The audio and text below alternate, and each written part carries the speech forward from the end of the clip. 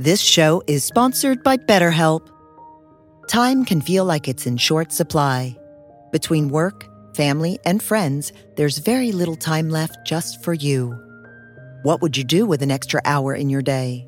What's important to you? Therapy can help you find what matters to you so that you can do more of it. It's a great way to increase self-awareness, build a greater sense of purpose, deal with overthinking, and more. If you're thinking of starting therapy, give BetterHelp a try. It's entirely online and designed to be convenient, flexible, and suited to your schedule. Learn to make time for what makes you happy with BetterHelp. Visit BetterHelp.com/BeHereNow today to get 10% off your first month. That's BetterHelp, HELP.com/BeHereNow. The process where art inspires life, life inspires art, for me has always been put it into a song. Put it into a song. Put it into a song. If I really, really want to talk about it, if I really, really want to preserve it in the amber of time, Love that. put it into a song.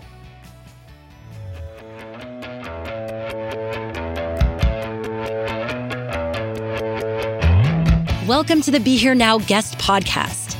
This series features a collection of teachings and conversations centered around mindfulness, spiritual growth, and living a life in balance. Each week, our diverse network of guest teachers and hosts offer up wisdom and practices from a different spiritual path and perspective. If you'd like to support the podcast, please visit BeHereNowNetwork.com/donate. Welcome to the Ram Dass Fellowship live stream.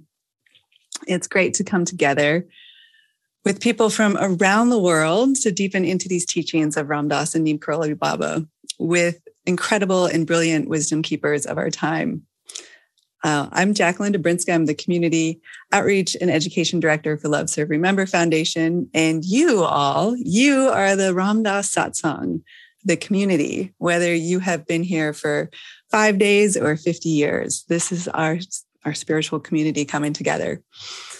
You know, in Buddhism, they talk about satsang or community being the most important of the triple gems. And in these times, it feels even more important in some ways. The spiritual community is the place that we can go to feed our hearts and souls in a lot of ways. It's a place we can go to remember truths and practices, which are really easy to forget. We come together and we share experiences and inspiration and curiosities and wisdom. And it reminds us and each other of that loving awareness that is our true nature. So that's one of the purposes behind these live streams, is to learn from each other and from these great wisdom keepers. So before we begin tonight, just a few things about how we're about to proceed. So our topic is Resonance, Integration, and Catharsis with John Forte, and I'm really excited to unpack that title. We're going to spend about 75 minutes together. The first half, give or take, John's going to share some stories with us. And the second half will be me asking your questions. And you can ask your questions at any time. Just type in the chat wherever you are watching from. And the beloved Gina and JR are on the back end, and they'll be sending us your questions, and we'll try to answer as many as we can. So I invite you each to settle into your space and just to recognize the many hearts and souls that are connected through time and space as we come together to be in this satsang together. And so from that space, we will welcome John Forte, who has a long history with Ram Dass and his teachings. Many of you may know him from his recent incredible and transcendent new album, Vessels, Angels, and Ancestors, which was released with Soul Land Records a few months ago. And if you don't know this brilliant album, we'll start in a few minutes with one of the tracks. John is a Grammy-nominated recording artist. He's first known for his work with the Fugees. He wrote and produced songs from their 1996 multiple platinum album, The Score. He's also an activist, filmmaker, and writer. And his lived experience and that activism go hand in hand. He gives unyielding support to criminal justice reform initiatives that are rooted in ending mass incarceration and systematic injustices. He's performed at the White House numerous times during the Obama administration and has contributed his voice and music to Time Done, the Schools Not Prisons tour, Vote for Justice, and most recently, California's For Safety and Justice's Progress Not Prison campaign. So albums and films and soundtracks and fashion shows to the Brooklyn Nets theme song and creative direction for cannabis brands, scores for broadcast television, and much more. John's art has always complemented powerful and impactful storytelling. So let us all shine some energy and light as we welcome John to the fellowship to tell us stories and talk about resonance, integration, and catharsis. So welcome, John. It's so great to have you here. Thanks, Jacqueline. Thanks for having me. Mm-hmm. Thank you to the fellowship for having me this evening. I hope that I'm transmitting loud and clear, and I hope all's well. Yeah, it's good to be here. Good. So I'd love for you to start by just sort of unpacking that title for us, Resonance, Integration, and Catharsis. Resonance, Integration, and Catharsis. I think that it sounds a lot more complex potentially than it is. What I'm attempting to unpack is the process. How the wisdom and the teaching of Ram Dass in particular surrounded me, and how I encountered it. So I think that, like all things, time, Einstein said that the only reason that time exists is so that everything doesn't happen at once. And so, through lived experience, we have the opportunity to have this accordion unfolding of experience, of breadth and depth. And, in my younger years, when I was, fresh out of the gate and on top of the world, and experiencing life in that way, that was a trip in and of itself, and it was a ride. It was everything that the bio, I think, is supposed to hint to, the sizzle and the salaciousness of impact and of community, and especially when you're talking about being a creative and then having the opportunity to sing songs and for folks to gather together in very, very large numbers. That's special. It's special to be up on that stage. It's special to be in the audience. It's special to be present, to partake in that. And so, during those years of me getting tuned in and turned on to life outside of reality as I knew it, being a kid from Brownsville, Brooklyn, and then going to boarding school in New Hampshire for 4 years, and then coming back to New York City. I didn't get on my first plane until I was 16. So I was a late bloomer, at least in my own mind, for seeing what was out there. But rest assured, when I think when that opportunity, or when the opportunities presented themselves for me to see more and do more, that happened in an electrifying way, until the until it all came crashing down, until my first failure, until my first taste of the underside of success, or at least success as I envisioned it. And, it didn't happen overnight. Like all things, again, there's a process to go from that opening line of the bio to being a Grammy-nominated producer or recording artist to then looking at a sheet of paper that says, the United States of America versus John Forte, finding myself involved in a criminal enterprise, and then the House of Cards having fallen, and looking at a very, very uncertain, bleak future. And, in 2001,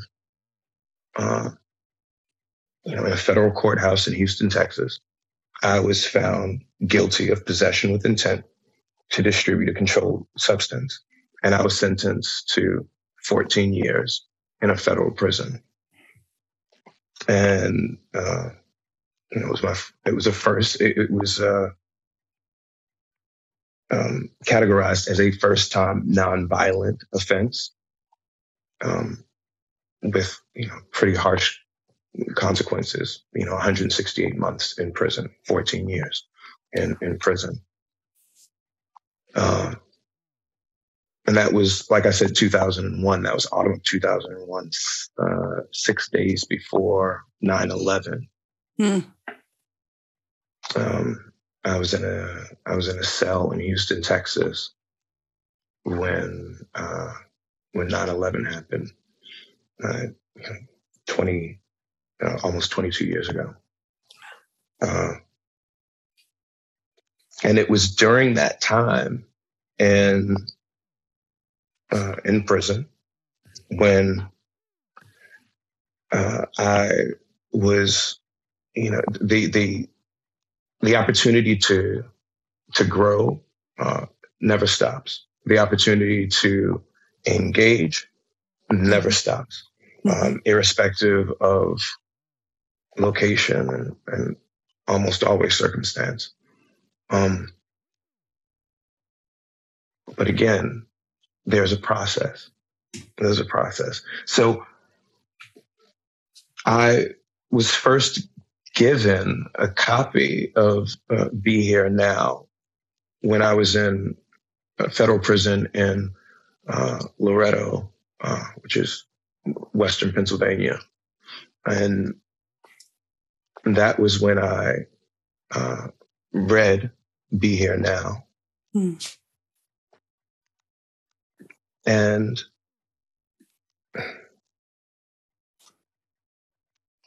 I'll go back to the title, resonance. There's resonance and reception. You can be privy to something without necessarily absorbing it or soaking it in. And so I'm relatively certain that the first time I read Be Here Now, there was definitely resonance. The reception took some time. It took some time relative to when I, closed that last page to when I wanted to hear his voice. To when I wanted to, see his face. And that actually happened many, many years later. So the seeds were planted, I think, in that first encounter in this iteration. But it had to take its time to germinate, to gestate, to take root. And it wasn't until I was home many, many years later, in fact. I'd probably say almost a decade later than when I first read Be Here Now, that I returned to what had grown from, call it an interest. Again, that flicker of resonance into something that was more compelling, something that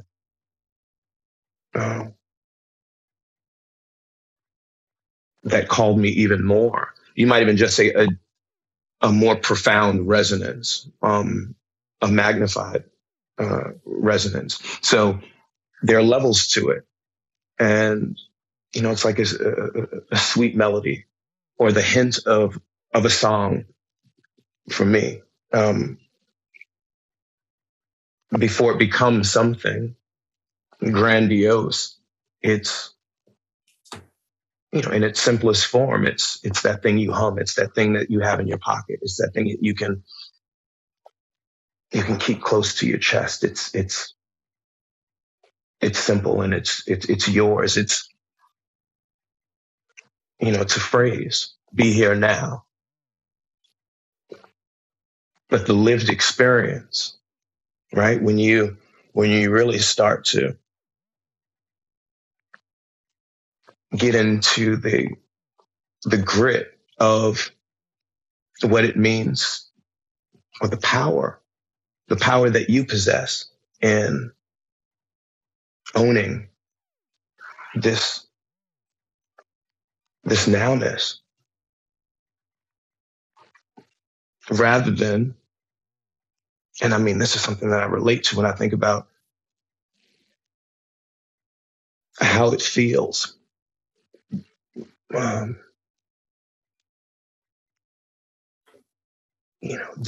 angst of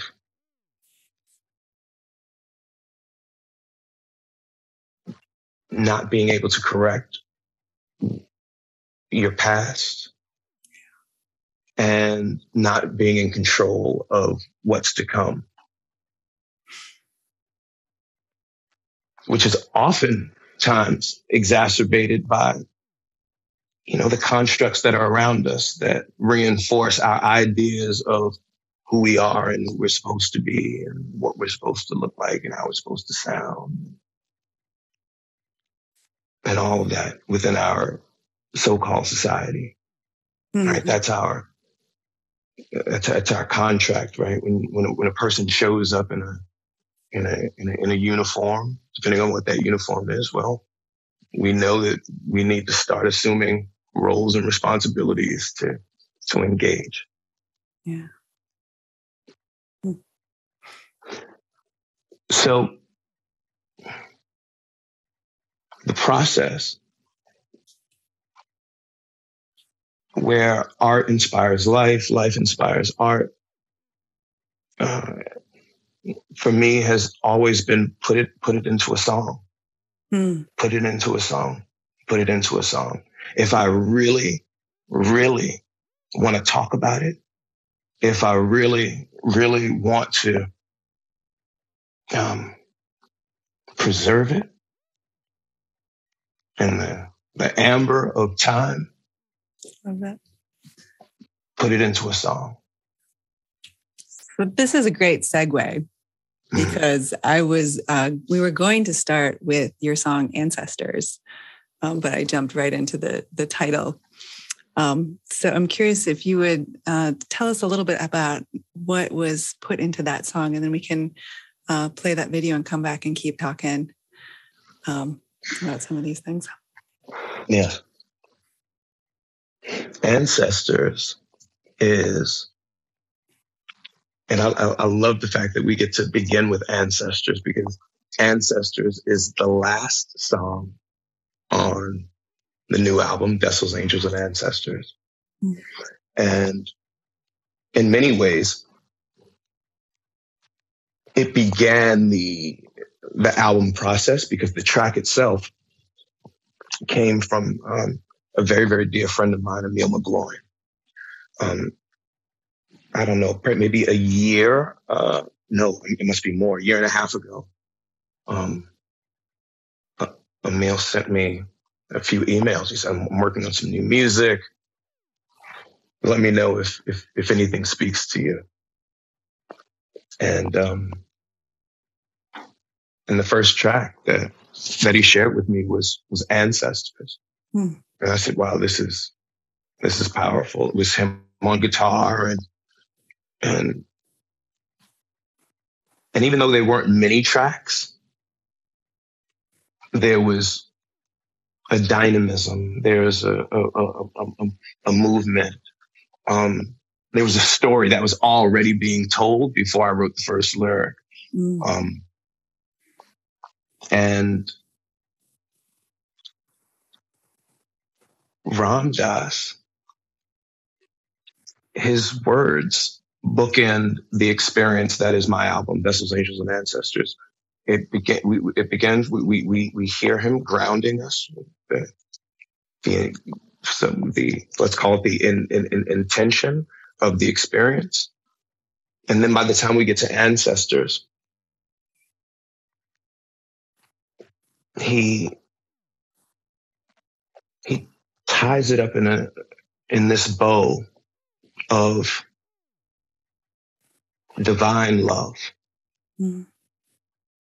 reminding us of our true selves. And so that's what Ancestors is about. Love it. JR, would you be willing to play that?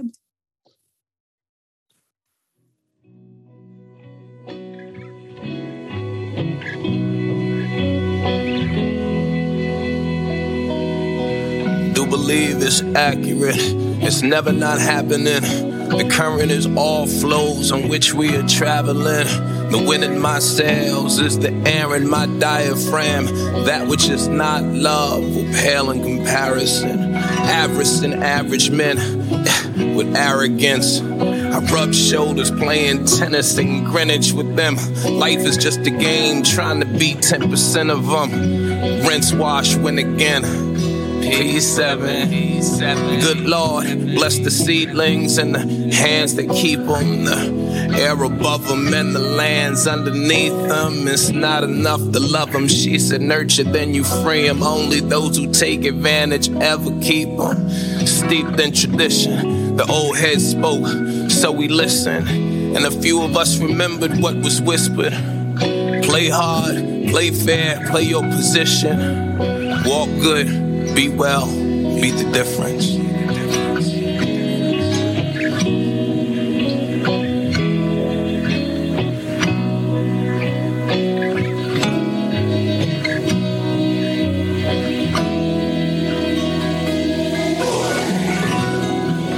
Who you are is beyond time, beyond space, without form, without limit. In truth, there is nowhere where you are, and there is nowhere where you are not. Who you are in truth is invulnerable. You always were, you are, and you always will be. You are the ancient one. There is no name for who you are. Through a quiet mind, an open heart, an honoring of incarnation, a learning how to live on every plane simultaneously, impeccably. Know your original face. Rest in love, love, love, love.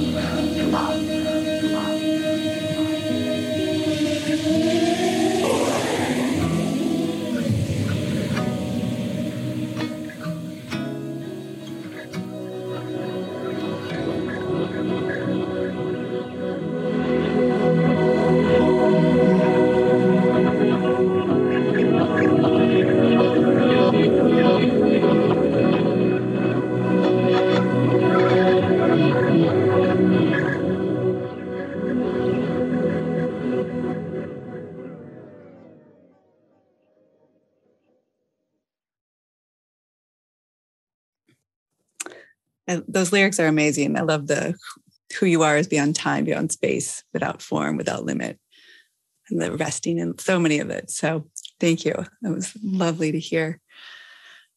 One of the things you were talking about, going from Grammy nominated artist to seeing that sheet of paper. And I think about John of the Cross and going through a dark night of the soul while being imprisoned. And this idea that there's sort of this collective dark night that is happening for so many people. And that often those dark nights lead us to these deeper places where we get to experience, where we're beyond the way we know ourselves. And so when you talk about resonance, I think there's a lot of people that can resonate with that experience. But there's the integration piece. And I'm curious if you could talk a little bit more about the integration piece of that experience. Yeah. As far as the integration goes, it's what I was talking about in terms of putting it into a song. Mm-hmm.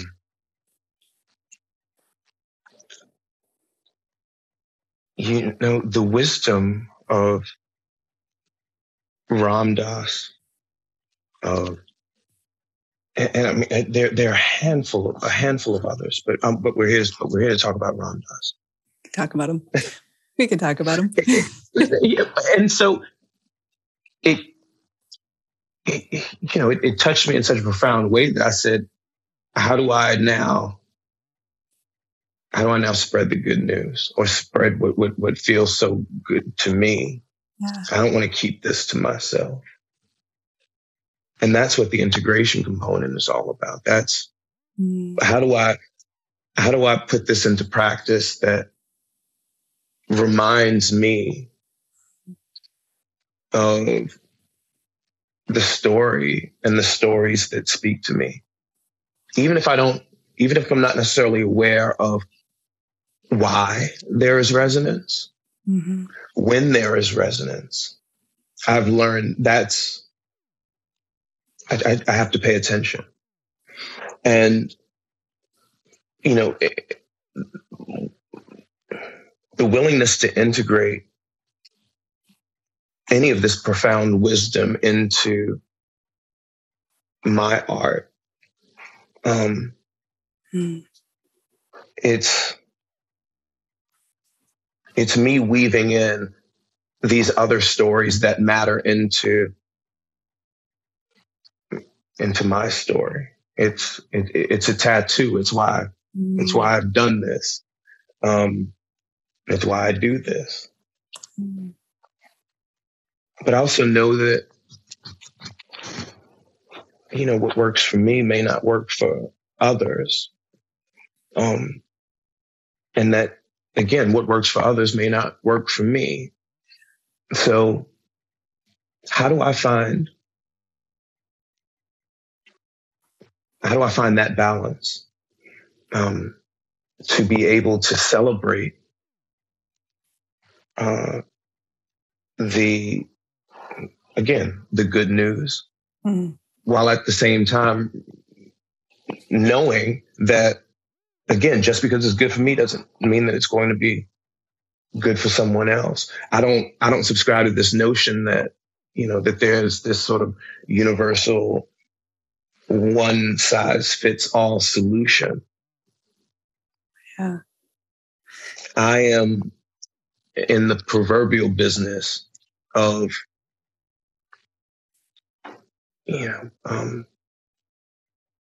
having extreme compassion for what I'm seeing, bearing witness to, from the inside out, but at the same time realizing that all of that is always contingent upon how I first and foremost feel about myself in the process of the experience. how am I approaching this role as observer? Am I doing it playfully? Am I doing it with the chip on my shoulder? Am I doing it from a place of fear? Am I doing it from a place of love? All of that tints how we're going to share in this space together, how I show up. Yeah. And so getting back to the original question, integration. Integration for me reminds me, it's aspirational. You know, some people might want to aspire for things which are cool because that's part of the experience. But I'd like to put in these pearls of other things, right? Like vibrational aspiration. Love it. Yeah. You know, and there are certain words and phrases and melodies that feel better for me. And at this point in my career, that's the art that I'm called to make. So that's the integration component of it. I love that. I love that you bring up the art as a practice. I think it's really easy for so many of us to get into the idea that practice is like spine straight, you know, some sort of discipline with some rigidity. But this idea, you know, I think of all of the artists that share their paintings on the Ram Dass sites. You as a musician bringing this art, like it comes through in so many ways, and that art being that practice as well, you know, dance being a practice, however that comes through. Well, you know, to that point, I mean, it's really Zen, right? Like I say on the album, it's never not happening. When I was listening to the album in its entirety from beginning to end with Raghu Marcus, a dear friend and executive director of the foundation who decided to support this by way of creating Soul Land. You know, I was speaking to Raghu about this, and I said, Raghu, you know, this feels hand in hand with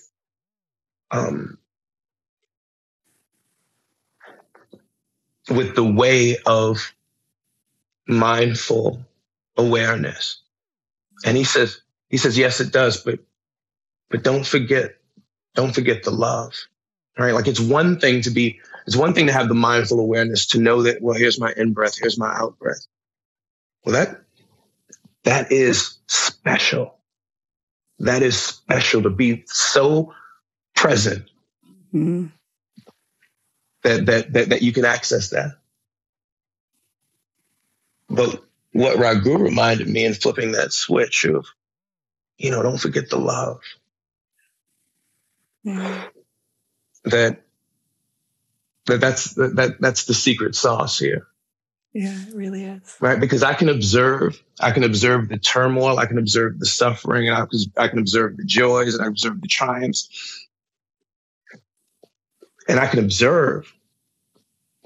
But if I don't have that observation rooted in love, well, then I lose out on a whole lot of why I chose to participate in this experience this time.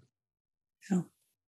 So, yeah, that actually is the sort of natural segue into what happens after the, you know, let's call it successful integration of this wisdom into the art, where I've now fused and paid tribute and had a public conversation in which we held hands, right? That's what this album feels like. It feels like holding hands with Ram Dass walking down the beach. And so with that, even when I'm slumped over and I'm at my, you know, I'm at my worst. That still exists, and that will always exist. But it's the opportunity to be able to lean back into that vibration, back into that experience, as much, as often as I want or need to. But the catharsis, the freedom, the liberation that happens from the experience of the conversation, the experience of the union, the song, the community.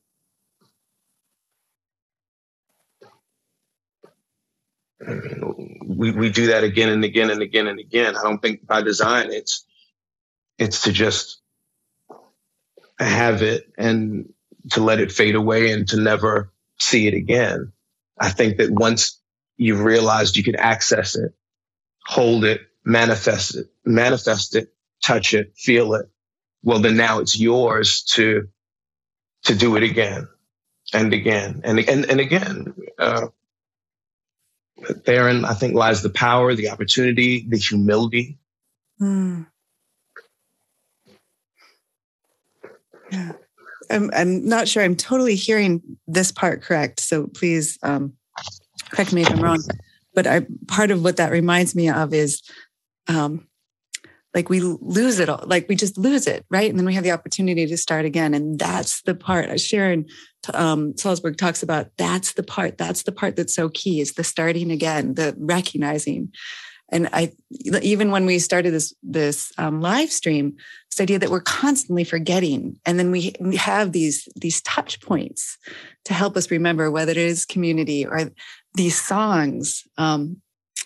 I love how do we hold our vibrational tone, and that, I lose it. I lose the tone. And then the song helps me come back to, oh, I know how to hold this. Well, that's also, I think to lose it is almost like a misnomer. I don't think that there's sadness in losing. I think that's almost like exhaling, right? Because what happens if you just try to hold in the inhale? Oh, it feels good until you're unconscious, right? So there's the balance of the breath where you have to let it go, and then you have to bring it in. You have to let it go, and you have to bring it in. And that's the dance. And that comes with our wisdom. That comes with us, having these gems, having access to them, and then doing something so foolhardy. And oh, how could I? Well, yeah, that's a part of the experience. It's a part of the experience to just forget and to remember, and to forget and to remember. Yeah.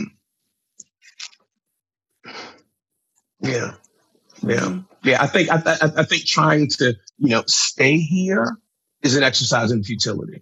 I think the joy is in recognizing, oh, it's beautiful up here, and then I can come down and realize that, well, there's beauty here, or there's the experience to be had here, and then I'm back up. So imagine you imagine being on a trampoline.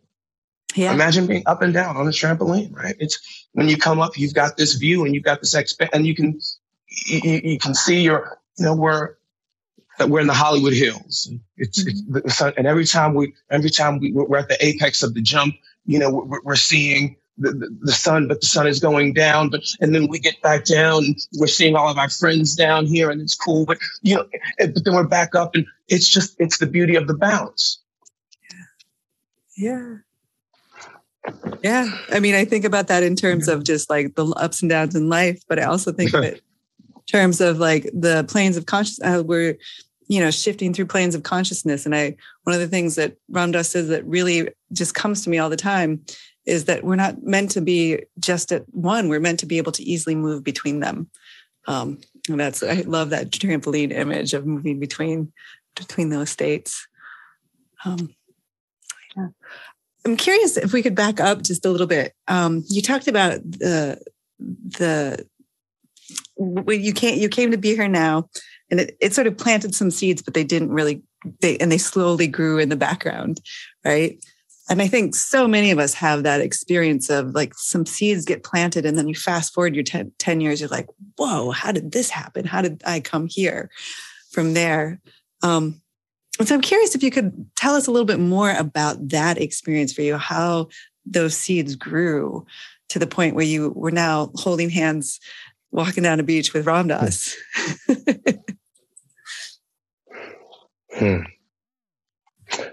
So I encountered, I'll just remind everyone listening, including myself, that I read Be Here Now when I was in a physical prison for the first time. But it wasn't until, many, many years later when those seeds, sprouted and rooted and blossomed into something that I had to have more on display around me. It's again, thinking about flowers. Think about those flowers that you bring home and you put into a vase. You bring them out of the garden and then you bring them inside the flowers behind you. There was a point in my life when I was not in a physical prison. But I was in a very, very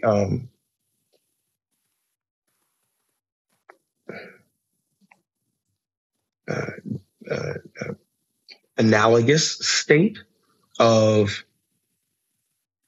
not knowing, of despair, of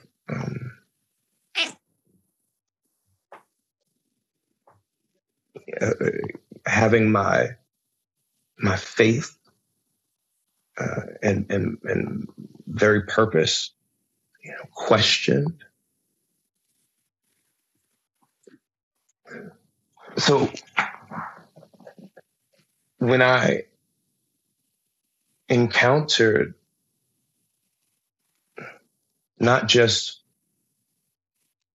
the words, but the vibration that accompanies the words many, many years later, it was like a familiar voice. That's it. It was like a friend calling you. It was like a friend calling someone that you hadn't seen in God knows how long, and it doesn't matter, but you heard their voice and you said, oh, man, well, and then one thing leads to another and you realize, well, you do have time to have lunch. And then at that lunch, you have a conversation and you realize, well, okay, well, now I do have time after the lunch to keep this conversation going, and you speak more and you can lean more into that relationship. So that's what I wouldn't even call it the reacquaintance, but that was when the uptick in the resonance, that's what it felt like for me. That's when I felt duty bound to honor it by incorporating it into what I do. Yeah. And you talked about the integration and incorporating that through the music, but you also do a ton with social justice. And I'm curious if that informed it or how it informs some of the work you do. He talked a lot about, how to help and how to show up with an open heart, all those things.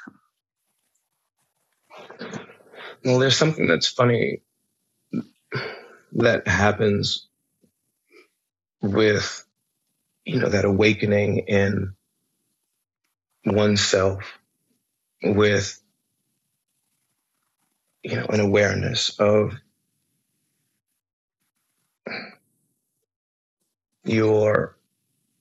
it's an awareness of your responsibilities. Not just to yourself, but to community. Because what you realize is that whatever I do to myself invariably impacts and affects the community, right? There is no other. So what does that mean?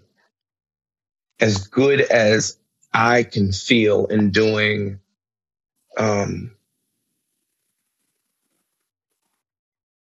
being the recipient to wisdom, let's say to knowledge, wisdom, and understanding.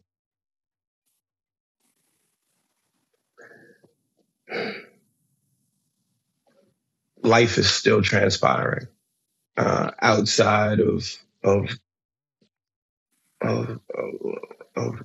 what's happening, in my person, in my household, in my space. So now, just to back up just a little bit, we have, we can walk and chew gum at the same time. We, doing this work, and this is the real beauty of it, right? Mm-hmm. The more that you work on yourself, the more that work does what it needs to do. Mm-hmm.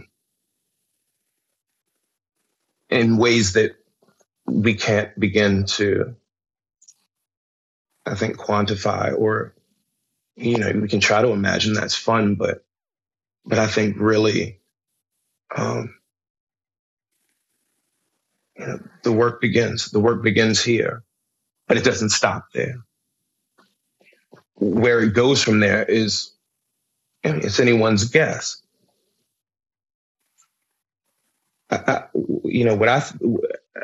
What I do in the realm of criminal justice reform or activism pales in comparison to what some friends of mine who have boots on the ground are doing 23 out of 24 hours of every day. Mm. I am humbled by their efforts. Mm-hmm. By that sort of commitment to activism. So I do what I can when I can. Yeah. And that has to be enough.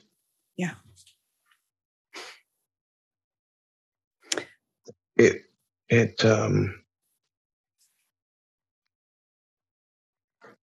There's no one right way to it. There's no one quick fix solution.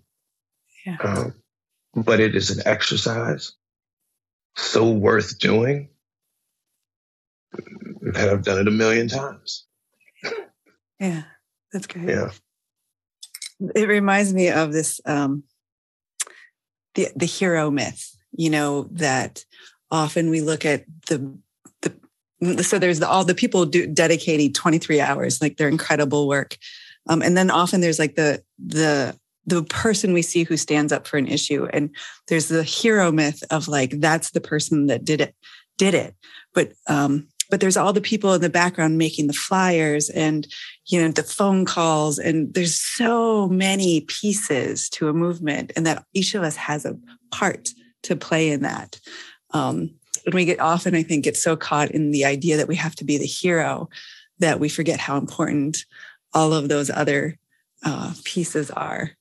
In every single movement that's ever happened. I mean, to that point, who's not the hero in the movement? Yeah, exactly. Who is not the hero? The person who's making the signs, the person who's handing out the food, the person who's putting the strategies together. Like, everyone in the movement is so heroic. Yeah. And so you look to your left and you see that power and that strength and that energy, that fervor. You look to your right and you see that inspiration, that dedication, that commitment. And, we're reminded of our greatness.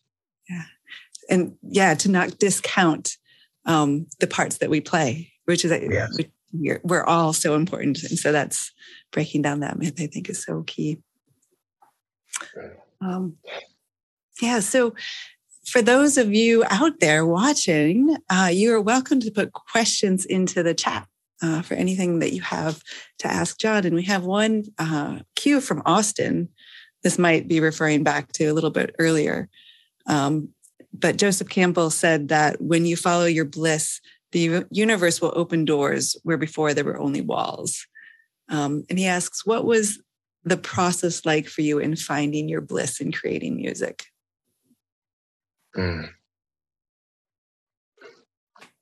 It's continuous for me. I'll be super candid. The greatest bliss that I've found most recently is, after meeting my children and the ability to honor them and celebrate them and leave messages for them in song. I think it's something that I always did as a thought exercise, but it wasn't,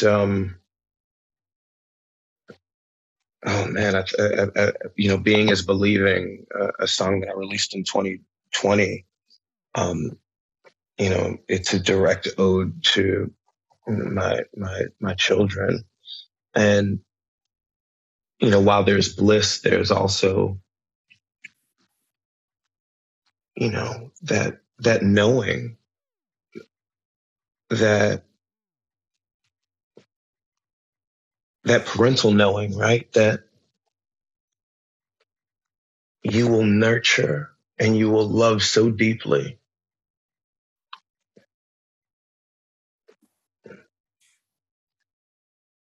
And that is going to be that's going to be the juju that's going to, that they'll be able to pour into their wounds, that they'll be able to lean on when the world is less compassionate and harsh. But you also realize that in the wars that they will have to fight,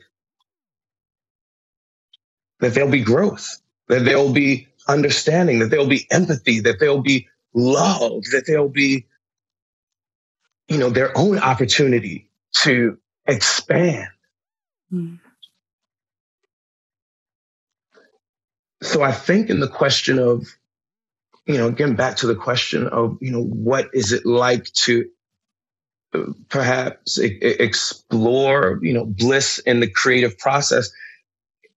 Exploring bliss in the creative process doesn't come without exploring pain in the creative process, because they go hand in hand. So I am extremely, extremely grateful for the opportunity to explore bliss, especially at the sides of my children. But that does not come without wrestling with the world that they'll have to know and experience,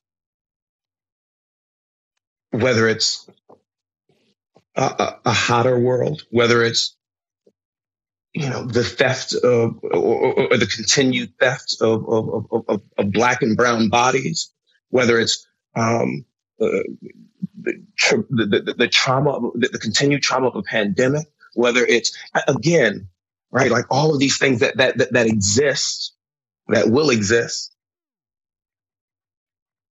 but they'll have to have, and we will have to have, a North Star, a place to come back to.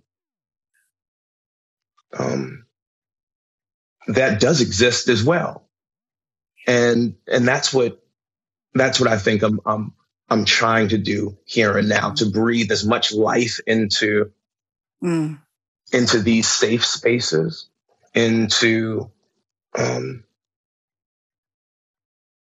these vulnerable spaces,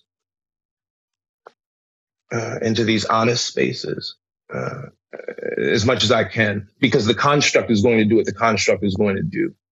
Yeah. That's the job of the construct.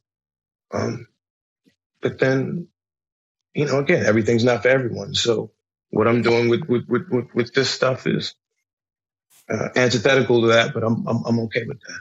Yeah. Who it hits. It reminds me, and I'm going to butcher this quote, so I'm sure there's people out there that can correct me with what it exactly says. But there's this quote that comes to mind of Ram Dass. If it's going to be the apocalypse, my job is to be present and keep my heart open. If it's going to be the enlightenment, my job is to be present and keep my heart open. And it feels like that's part of what you're doing with the music, is just that reminder: be present, keep your heart open. So James asks, and it sort of weaves into what you were talking about, this idea of what is to come and what your kids will inherit. And, how do we deal with fear and loss in our life? He specifically asks, how do you deal with fear and loss in your life? And I think we've talked a lot of some, but I didn't know if you wanted to add anything to that specifically. There's a song on the album. It's the second song on the album. It's called Begin Again. You're talking about that notion. The first line of that song is as follows. In the presence of grace and grief, the sun rose again. We face the east. Take a breath, hold it in, release. We are precisely where we're meant to be. So, in the presence of grace and grief, the sun rose again, we face the east. These things, in the presence of these things happening, so long as the sun rises, and as long as we have the opportunity to see that sun, well, then there's an opportunity there, and there's a reason. Dare I say, not only an opportunity, but a reason that there is an opportunity to continue to see that light that exists.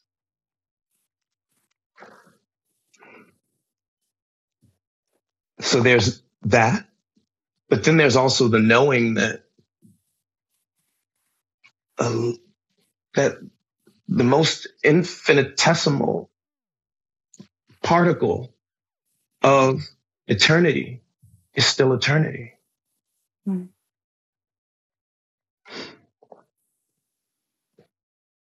I'm not a scientist, but I do know that I know that we're made of the stuff of the stars, right? So there's this pursuit right now to go far out. I mean, that same pursuit is, going far in. Yeah. So the loss, the tragedy, the trauma, that's part of it. And I'm going to tell you a little quote. It's almost like a mantra of mine. When I'm face to face with something that feels like that. Thank God for the 20-degree days that make the 40-degree days feel like 60-degree days.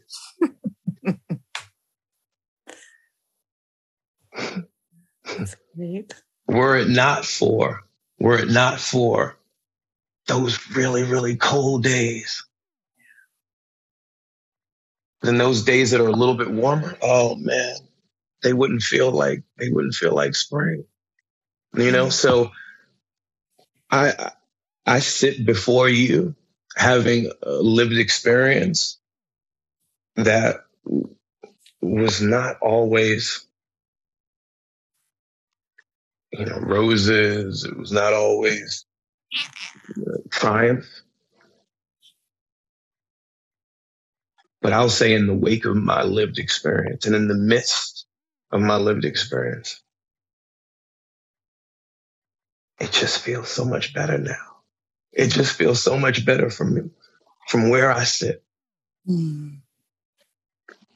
Because I can appreciate this exchange so much more now. it's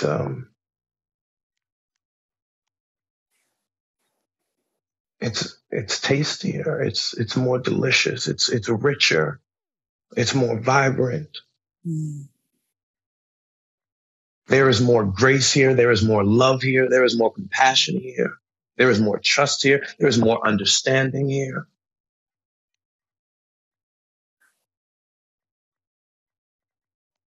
So, Makes a lot of sense. Thank you. This show is sponsored by BetterHelp.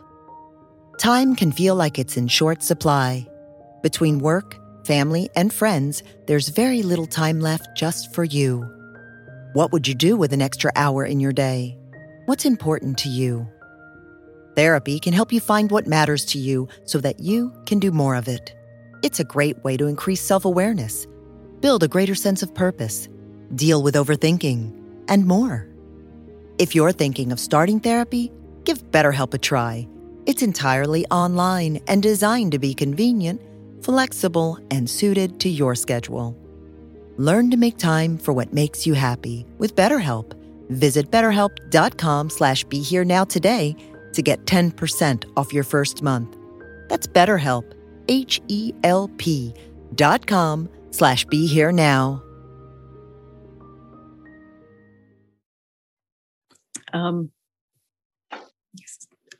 A couple of more questions are coming in. Errol asks, what teachings in Be Here Now had the biggest impact on your life and way of thinking?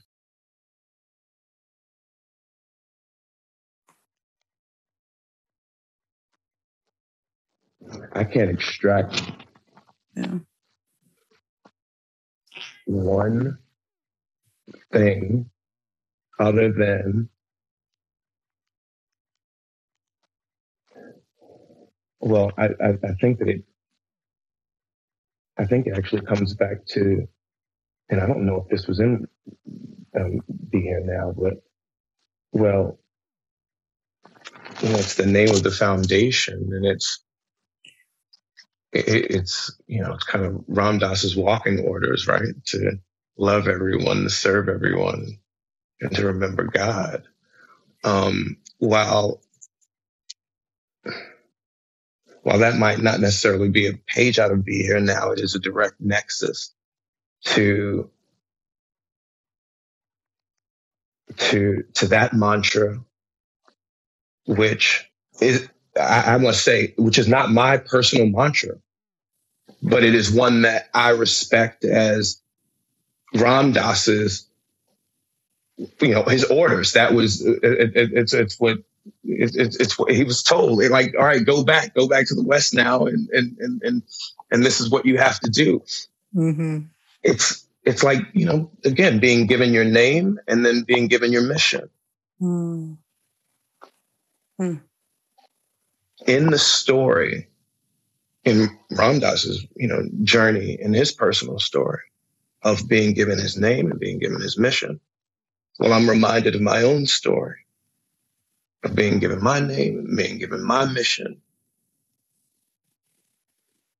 And so I'm constantly reminded. I look to my left, and there's Ram Dass, right? I look to my right, and there's Alan Watts. And so, what are you reading? I'm reading the Bhagavad Gita, and a person over here is reading. Well, that's the joy of it. Yeah. The not knowing can be paralyzing. It can be so scary, right? And I'm not trying to take away.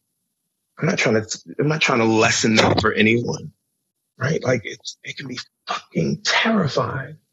Mm. But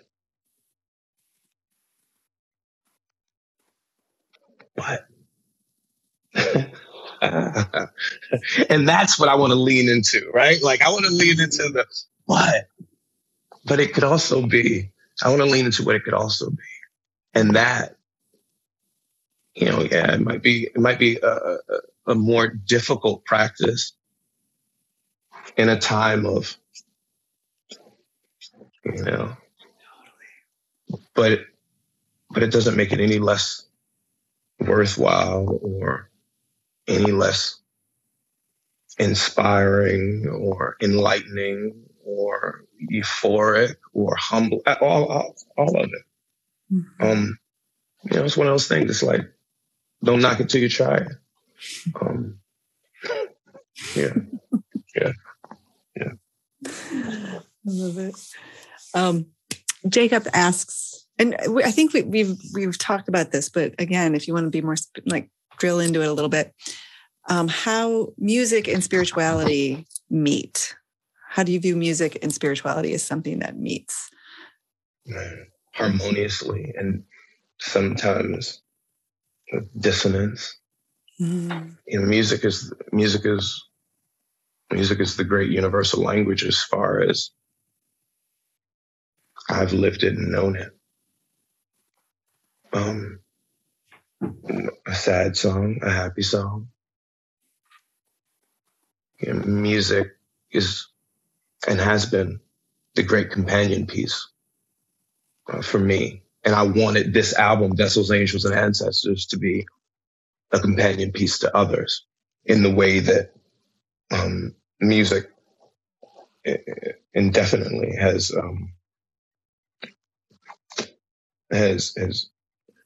blessed me.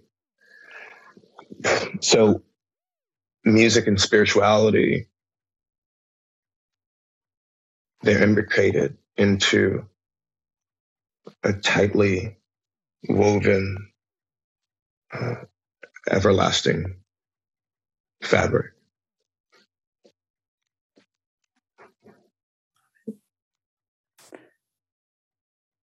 So we are here, this is the Ram Dass Fellowship.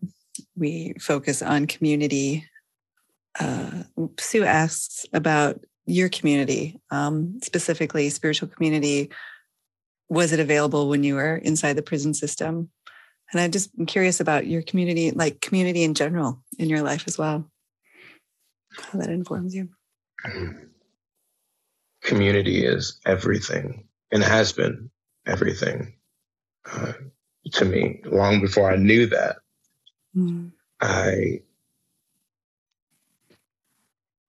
I knew very, very deeply inside that I would have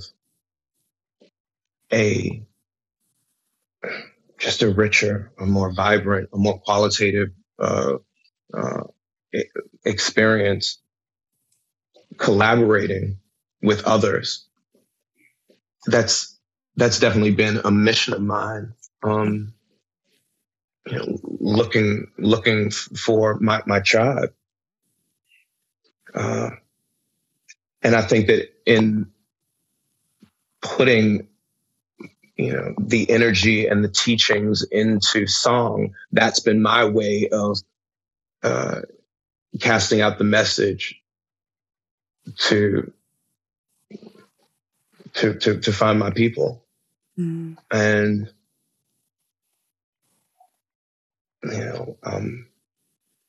oh man, if you ask me, like, how was I buoyed while I was away? So like I said, I went away in 2001. In 2002, I came out with an album called I, John. So it's the 20th anniversary of I, John. I'd like to re-release that album this year because it's not available. It's not available anywhere. It's available on, if you have a CD, you have it, but it's not, you can find it, some songs on YouTube. But I released that album without being able to promote it because I was in prison. And all throughout, you guys lost you a little bit. Try again. Sorry, well, you're back. You're back. Okay. Am I back now? Yeah, you sound good. All right. And so all throughout that experience, I was receiving letters, correspondence from family, friends, and strangers supporting me, but a lot of that support came by way of people who heard the music. Interestingly, I was receiving mail from again, this is 2002. People were saying, oh, there's a song on your album that, my wife and I, we got married to, and we're in Japan. And I was, you're in Japan? I'm in prison in Texas and you're in Japan hearing my music, getting married, writing me a letter. So not only did you, include this music at your wedding, but you took the time afterwards to handwrite me a letter and to put it into an envelope and to put a stamp on it and to actually mail it. So I had a number of instances like that, like I said, they buoyed me. They lifted me right on up. But then they were awesome individuals, men that I now, think of as family, that I met through those years inside. Brilliant men, compassionate men, elegant, dignified men, responsible, anything that they, but yes, in that place. So I know in my heart of hearts, community can be found anywhere and everywhere. And especially in what we might think of as the darkest of places during the darkest of times. There might even be an argument to say that that's when your megaphone or the light you shine might be at its brightest, or its greatest amplitude. Yeah. So we're coming to the end of being together in this community, Satsang event. So grateful that you're here and part of this community and buoying up this community with your music. It's powerful. When you brought up the Bhagavad Gita, and the last thing you said about light and darkness is a theme that sort of runs through the Gita. And I just wanted to mention to everyone to keep an eye out. In a couple of weeks, we're going to be launching a course, Ram Dass talking about the Bhagavad Gita. So it's been really rich to be going through that archival material. So I hope people will check that out. So I just want to give you a really big thank you for showing up, for doing what you do, for sharing your wisdom here this evening. I want to also give a big thank you to the people on the back end for making this happen, Gina and JR, as well as everyone else. And a really big thank you for all the people that showed up to tune into this. These events, most of what we do is free and by donation. So if you want to consider supporting this financially, you can text Satsang to 91999 and there'll be a link in your chats as well. And know that you can rewatch this live stream or share it with your friends. So you'll simply go to ramdass.org/livestream-replays, and that link will be in the chats as well. And keep an eye out. We do these every month. We also have meetups where we connect as a community to chat around various themes. And we have some affinity groups as well that you can sign up for, where they look at specific topics from a particular perspective. So it's lots of ways to actually have face-to-face connection with people within the community. So anything else coming up for you that you want to share?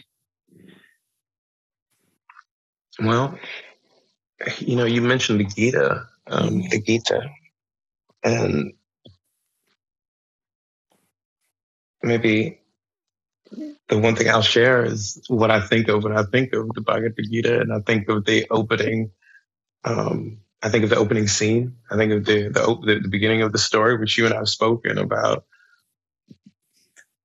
But it's also, the beginning of that story is something that I think of often and remind myself when I'm going through it, whatever the it is. And it is the fact that everyone is fighting a battle. Every being that you see that you can bear witness to and that can bear witness to you is going through it in some shape, form, or fashion. And knowing that, I mean, yeah, you can forget, you may want to give somebody the bird and they cut you off in traffic, but man, to just have that seed planted in you, you'll remember when you'll need to remember. Yeah. So. Yeah, we're all going through this human experience, and it is not an easy thing to navigate. That's a fact. All those inner battles and navigating. So we're all in it together, hopefully. That's where I hope we can move to. So yeah. Thank you. Yeah, thank you. It's been such a joy getting to chat with you. I just so appreciate how you show up in the world. So thank you for sharing that. Thank you to the fellowship. Thank you to Gina. Thank you to JR. Thank you, Jacqueline. Thank you all for sitting with us and entertaining us in this conversation and for joining in. It's really awesome. Yeah. All right. So we will see you all next month. Be well.